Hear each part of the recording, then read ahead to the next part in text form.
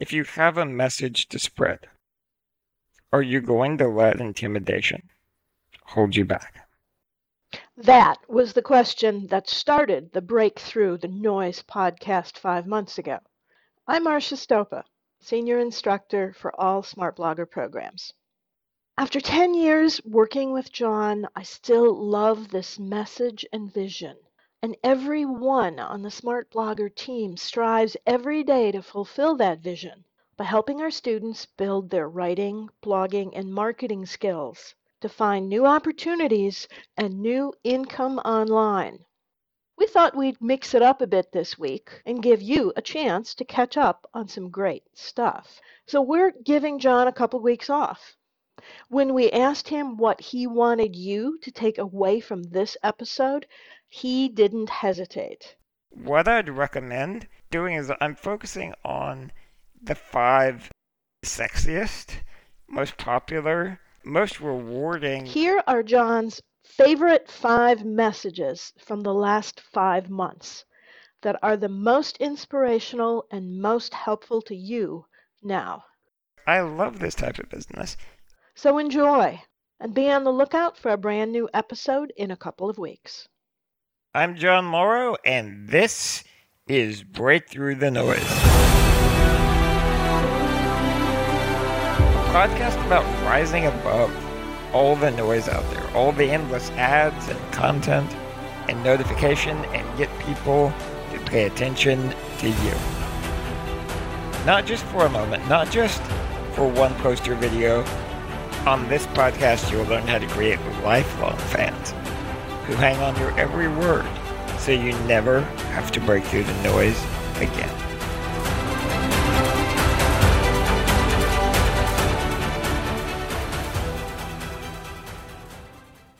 The most intimidating part about breaking through the noise is just that idea of putting yourself out there. Compete, stand out, break through the noise, and spread your message. The good news is it's not a hopeless situation. There are absolutely things you can do. How valuable is the advice and direct feedback and critique of one of the best people in the industry? I'll tell you, it's priceless. Become an avid consumer of educational information. Whatever the top blogs are, the top YouTube channels are, the top podcasts are, consume it, learn, so that at least you can communicate intelligently with someone who has mastered their craft. This is so essential. Sign up, spend the money. It's usually $1 to $2 grand, maybe as much as 5, but that's rare. And then really implement everything. Become a star student. The next step, ask them for a quote about you. A quote like, John Morrow implemented this and got 100,000 visitors within 60 days. I couldn't be more impressed. The quote that I got from my mentor, Brian Clark, was, John Morrow is a traffic genius. If he teaches what he learns to the public, the total traffic on the web is about to spike. I've used that quote for years. For years. It was one of the foundations of my credibility. Okay, you can get that quote just by being a good student. Now, how to get the quote? Most people make the mistake of asking an expert to give them a quote. That is not how this is done. The way this is done is you write it yourself, you send them the idea, or maybe ideally 2 or 3 different quotes, and you ask them for approval, and just say, if you need me to make any modifications, just let me know. All right? 9 times out of 10, they'll come back and say, I like this one, go. And you have a quote from one of the most respected people in your space. Over time, a quote like that can be worth, again, hundreds of thousands, millions of dollars. People think, well, I'm going to grow rich in my niche, therefore I need to start a blog on a really niche topic, or I need to start a podcast on a really niche topic. And as it turns out, that is totally wrong. When it comes to any type of content marketing, or really any channel marketing in general, the way you want to go is actually to go as wide as you possibly can to capture as much of your audience as possible. The fact is, the size of any audience is capped by the demand.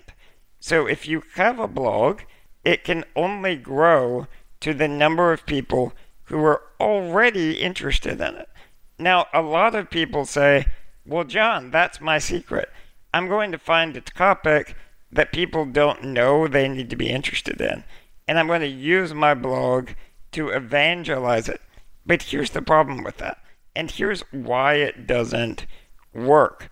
When you are evangelizing a topic no one cares about, there are no existing sites to link to you or to share your content.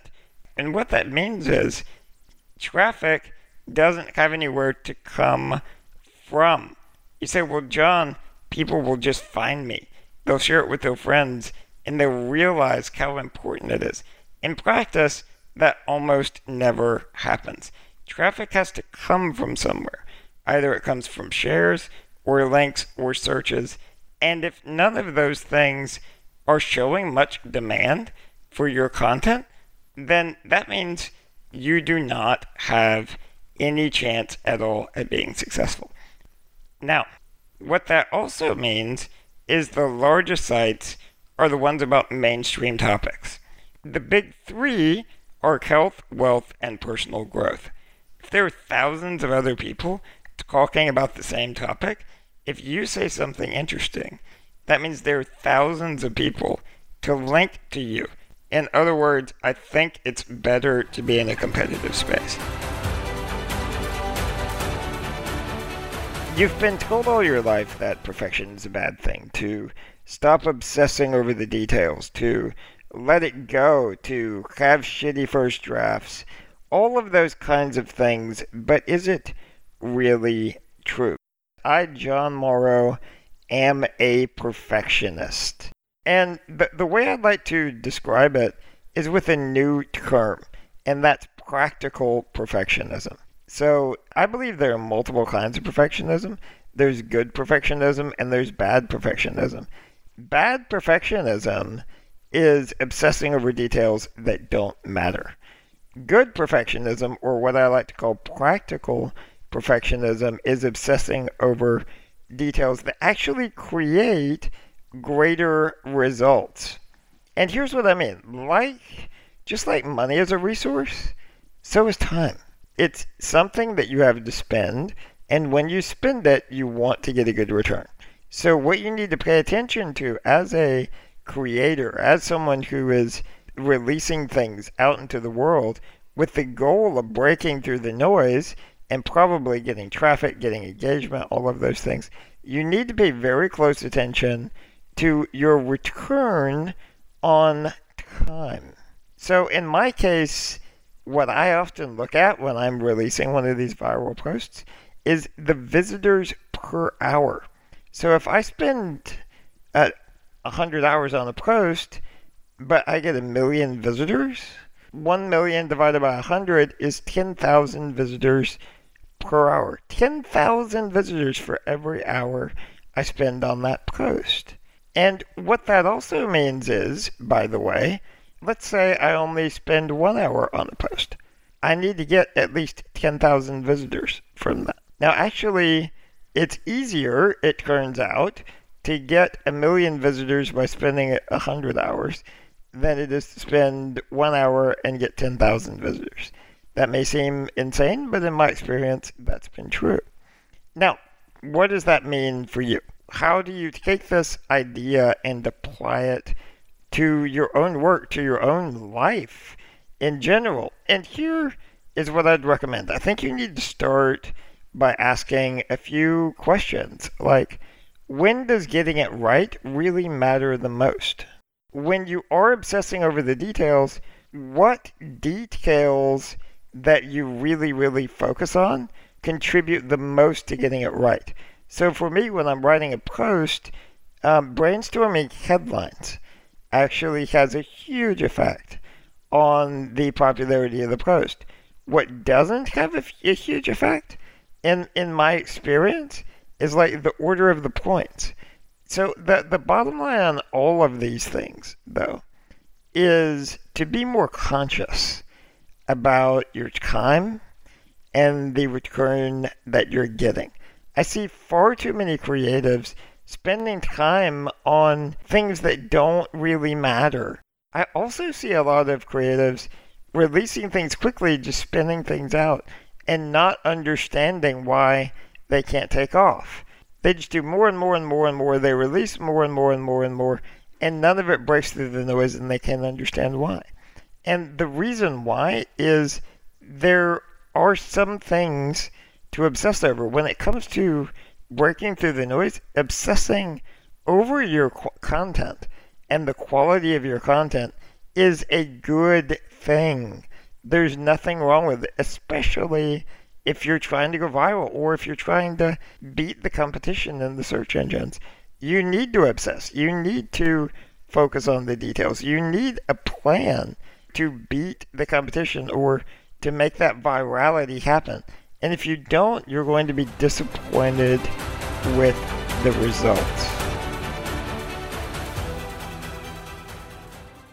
I want to talk with you from my heart about fear, about how to handle yourself during a crisis, about how to not only come through this time, but to grow stronger from this in every way and from any other crisis in your future.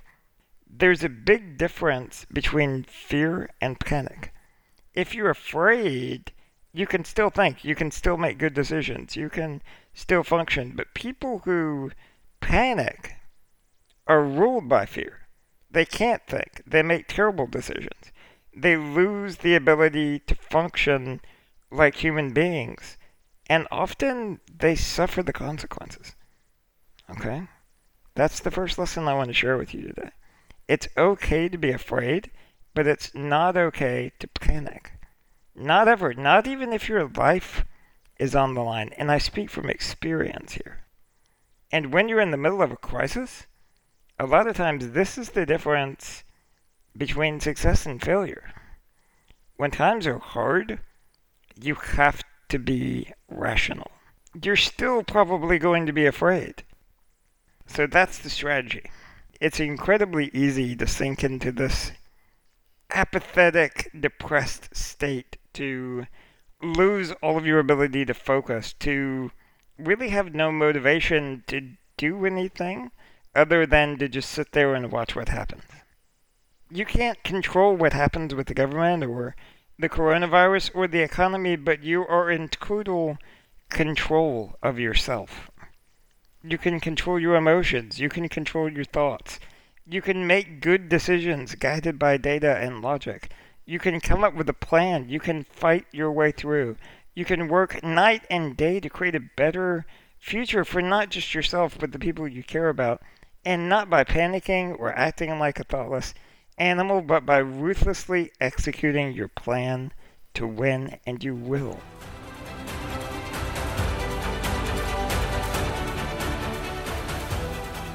Finding time to create content can be really tough, especially if you're not doing all of this stuff full time.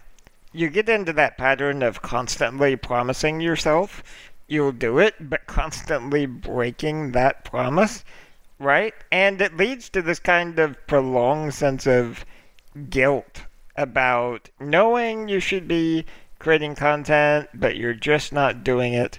And it can be bewildering about how to get out of that cycle. I've seen quite a few different excuses from myself and also from a lot of my students. The first and most often one I hear is, I don't have time. We all say that. We've all thought that plenty of times because in today's day and age, everyone is overly committed. No one has enough time to do everything that they want to do. Now, what I want to reframe that as is actually something that may be a little bit offensive to you at first. And here's what I don't have time really means. Here's the translation for it. What it really means is I've overcommitted myself to so many things that don't matter that I can't focus on the things that do matter. Now, you might have some internal resistance to that, but think about it here for a second. When you look at all of the things you're committed to, how many of them are as important as creating the content you know you need to create? I think the best solution to this particular problem is actually to conduct what I call a commitment audit. Take a look at everything you're committed to other people, to other organizations, things that you've committed to yourself, and write them all down.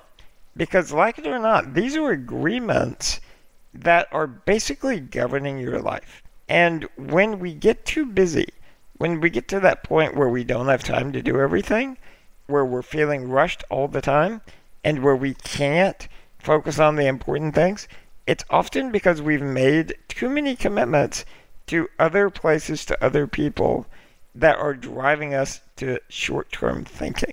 The only way to move forward is to take some things out. It's the only way. So if ever you find yourself telling anyone or telling yourself, I don't have time, that's what I want you to do. Start removing things from your schedule to create room for the things that are really important. All right? So I hope this has been helpful to you. I hope you are ready to get started creating that content. This is the end of the episode. Right now, we're finished. Go, get started, do some work, get some things done. It'll pay off for you in the long term. Bye-bye now.